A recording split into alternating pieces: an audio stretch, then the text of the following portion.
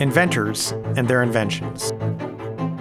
Welcome to Radio Cade, a podcast from the Cade Museum for Creativity and Invention in Gainesville, Florida. The museum is named after James Robert Cade, who invented Gatorade in 1965. My name is Richard Miles.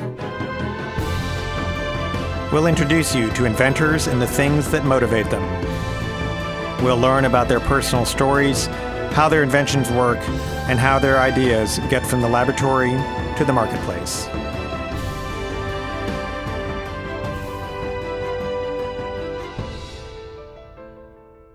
A brain on a chip. That is what we are going to be talking about today on Radio Cade.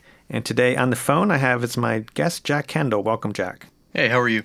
So, Jack, normally how we start this is if you could just tell the listeners what the technology is that you're working on and what it does, and we'll talk later about the applications and the business model. So just tell us, what is it that you're working on? What does it do? Yeah, we're building a new type of processor for artificial intelligence that's inspired by the brain. Okay. So let me ask a clarifying question, just for listeners who sort of aren't familiar with the AI world or the very concept of artificial intelligence. What's a useful thumbnail description of artificial intelligence? So AI powers a lot of things these days. I'm sure you've all heard of Siri. So Siri is powered by a type of artificial intelligence called neural networks. Google's reverse image search, a lot of really powerful recommendation engines, just like in Amazon and Netflix, that help you find similar products also use AI.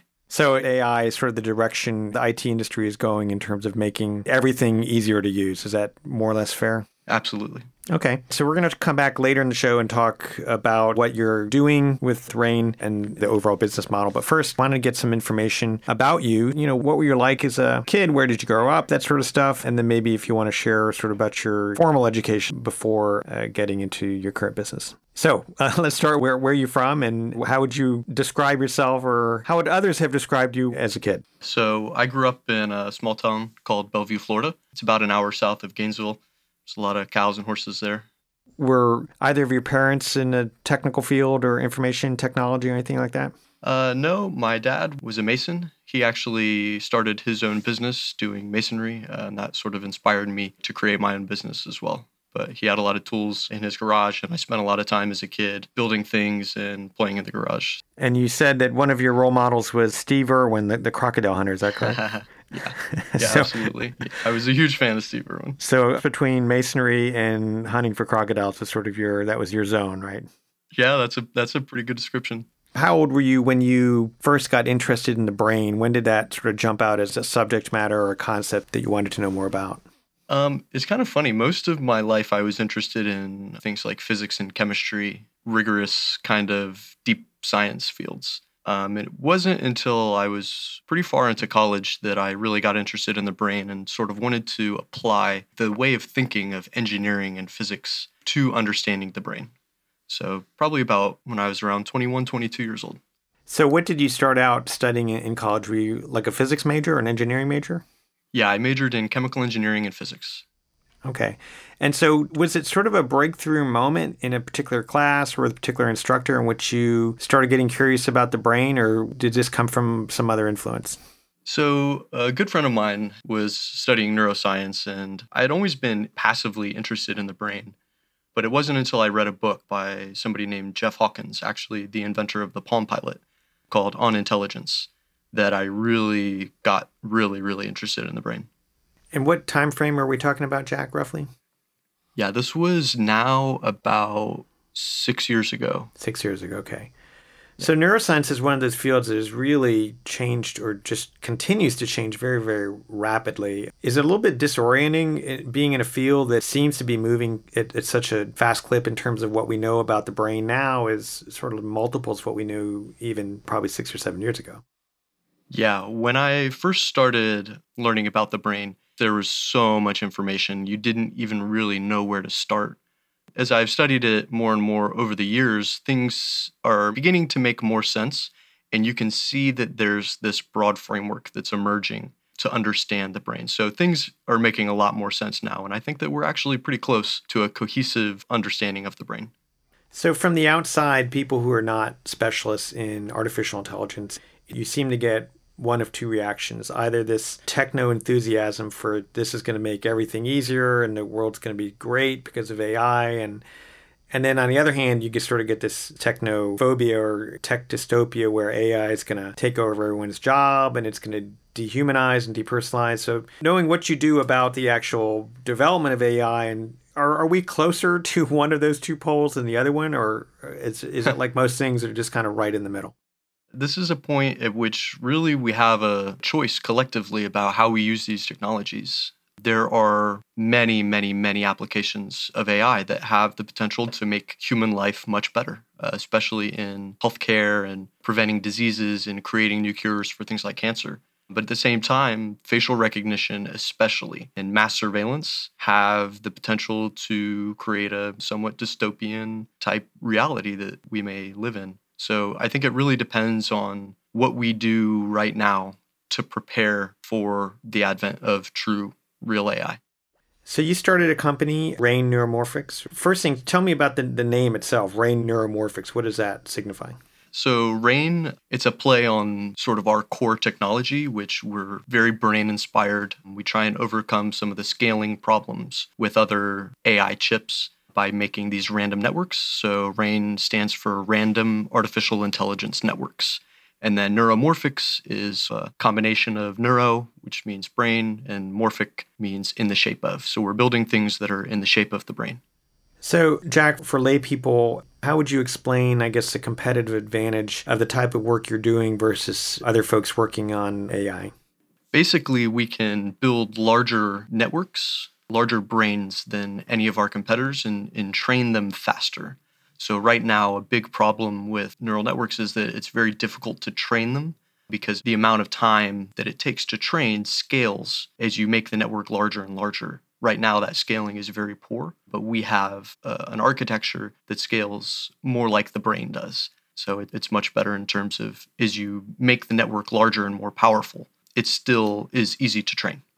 And is there something distinctive about the type of network that is explainable that gives you this advantage? In conventional architectures, what you see a lot is you see basically in AI right now, it's all about neural networks, and in particular, something called deep neural networks. And these are computational algorithms that work in a way that we think is really similar to what the brain is doing. And they're powerful as a function of the number of neurons that you can really fit into the network. And so conventional algorithms and hardware, you create these really dense, they call them fully connected networks. So every neuron in a layer is connected to every other neuron in another layer. But the brain isn't like this. The brain doesn't have these fully connected grid-like networks. In the brain, things are very sparsely connected. So a neuron might only connect to maybe less than 1% of its neighbors. So this is called sparse connectivity. It's really hard to implement in hardware, but we have found a way to implement this sparsity in hardware, and that is what allows us to scale. What are the applications of Rain Neuromorphics, and who are your clients, and what are you working on for applications? Yeah, so what we want to do is replace a lot of the compute devices that companies like Google and Amazon are using right now for their AI. Most people right now are using graphics processing units or GPUs because GPUs were the best solution that already existed when neural networks became really popular. So what we're trying to do is replace a lot of those devices with special purpose hardware for neural networks for very large companies that do a lot of AI. Are you licensing this for someone else, or do you own the patent to this?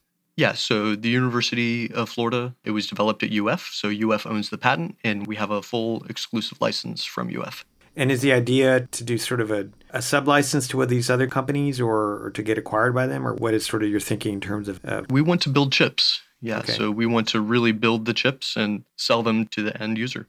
Okay. How big is your company now, Jack?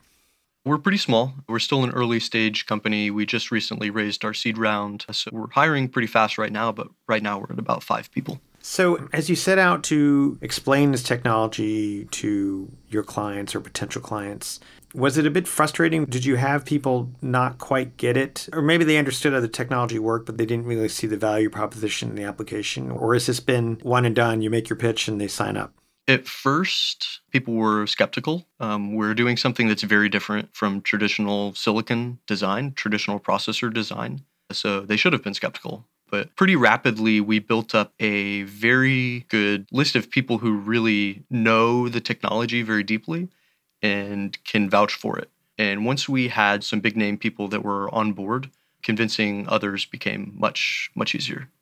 So you talked about one sort of very useful, quote, bad experience you had in the sense that apparently you were applying for a grant and one of the reviewers said they liked the idea, but you didn't have any useful learning algorithms and it was essentially like a brain that didn't know how to learn. And you said you took that rejection pretty hard, but it sounded like out of that rejection came something good. Can you talk a little bit about that? Yeah, definitely. So I remember this very well. I was doing research at UF under Professor Dr. Juan Nino at the time, and he's a material science professor. And this is where I came up with the idea, and we submitted the patent, and we needed funding. So we were applying to all these grants, and it was multiple rejections in a row, and that is kind of demoralizing. And I really did take the feedback from the reviewers close to heart. And one of the things that was obvious was that this was really just a framework architecture. We didn't have any algorithms for it. So it was like we had built this hardware, but there was no software for it to run. So after I got that feedback, I was like, all right, this is not going to go anywhere unless I can build really the software for it. And so I became kind of obsessed with this problem and really just thought hard and long enough that I came up with something that worked. And after that, that's when things really started to take off. So this brings up an interesting question because for a lot of inventors and entrepreneurs, there's a certain amount of criticism that you kind of have to ignore, right? Because if you took into account every piece of criticism, you just stop. But at the same time, there's criticism you have to pay attention to because otherwise you're never really going to progress. Was there something about this way this advice or criticism was delivered that you realized, oh, this is the type of stuff I need to listen to and not ignore? Yeah, this has happened a few times. But it's always the criticism that makes you deeply uncomfortable because you know that it's true. I see. The things that you know is irrelevant and doesn't do anything to you emotionally, that's usually the type of criticism that you can ignore. Yeah. But the ones that really make you think and question what you're doing, that's the criticism you have to pay attention to. Right, because they've gotten at a root problem that you acknowledge, you just didn't want to fully acknowledge, I guess. Exactly. Yeah. Interesting. I had another guest recently. I asked for advice, and he said, always tell yourself the truth. Because if you don't, you'll sail along believing all of your good press, as they say. So what are your immediate next steps, Jack? Aside from cutting a huge deal with Google or Apple or something, or are there immediate hurdles that you're trying to overcome, either regulatory hurdles or financial hurdles or whatnot? There's not much regulation that we've run into just yet. Financially, we're doing okay right now. So our main challenge is actually putting out our alpha chip. So we're scheduled to have that out in about 9 to 12 months. We're starting our design process. We're hiring all the engineers that we need to do that. But it's going to be a long journey, but we think it'll be worth it. And does Rain have a website that people can go to if they're looking for more information? Or we're actually in the process of setting that up right now. We have a landing page. It's rain-neuromorphics.com. We'll have some more stuff up there very soon. Well, great, Jack. Thank you very much for joining us today. We look forward, hopefully, to getting updates and having you back on the show. Radio Cade would like to thank the following people for their help and support. Liz Gist of the Cade Museum for coordinating inventor interviews. Bob McPeak of Heartwood Soundstage in downtown Gainesville, Florida for recording, editing, and production of the podcasts and music theme. Tracy Collins for the composition and performance of the Radio Cade theme song featuring violinist Jacob Lawson. And special thanks to the Cade Museum for Creativity and Invention, located in Gainesville, Florida.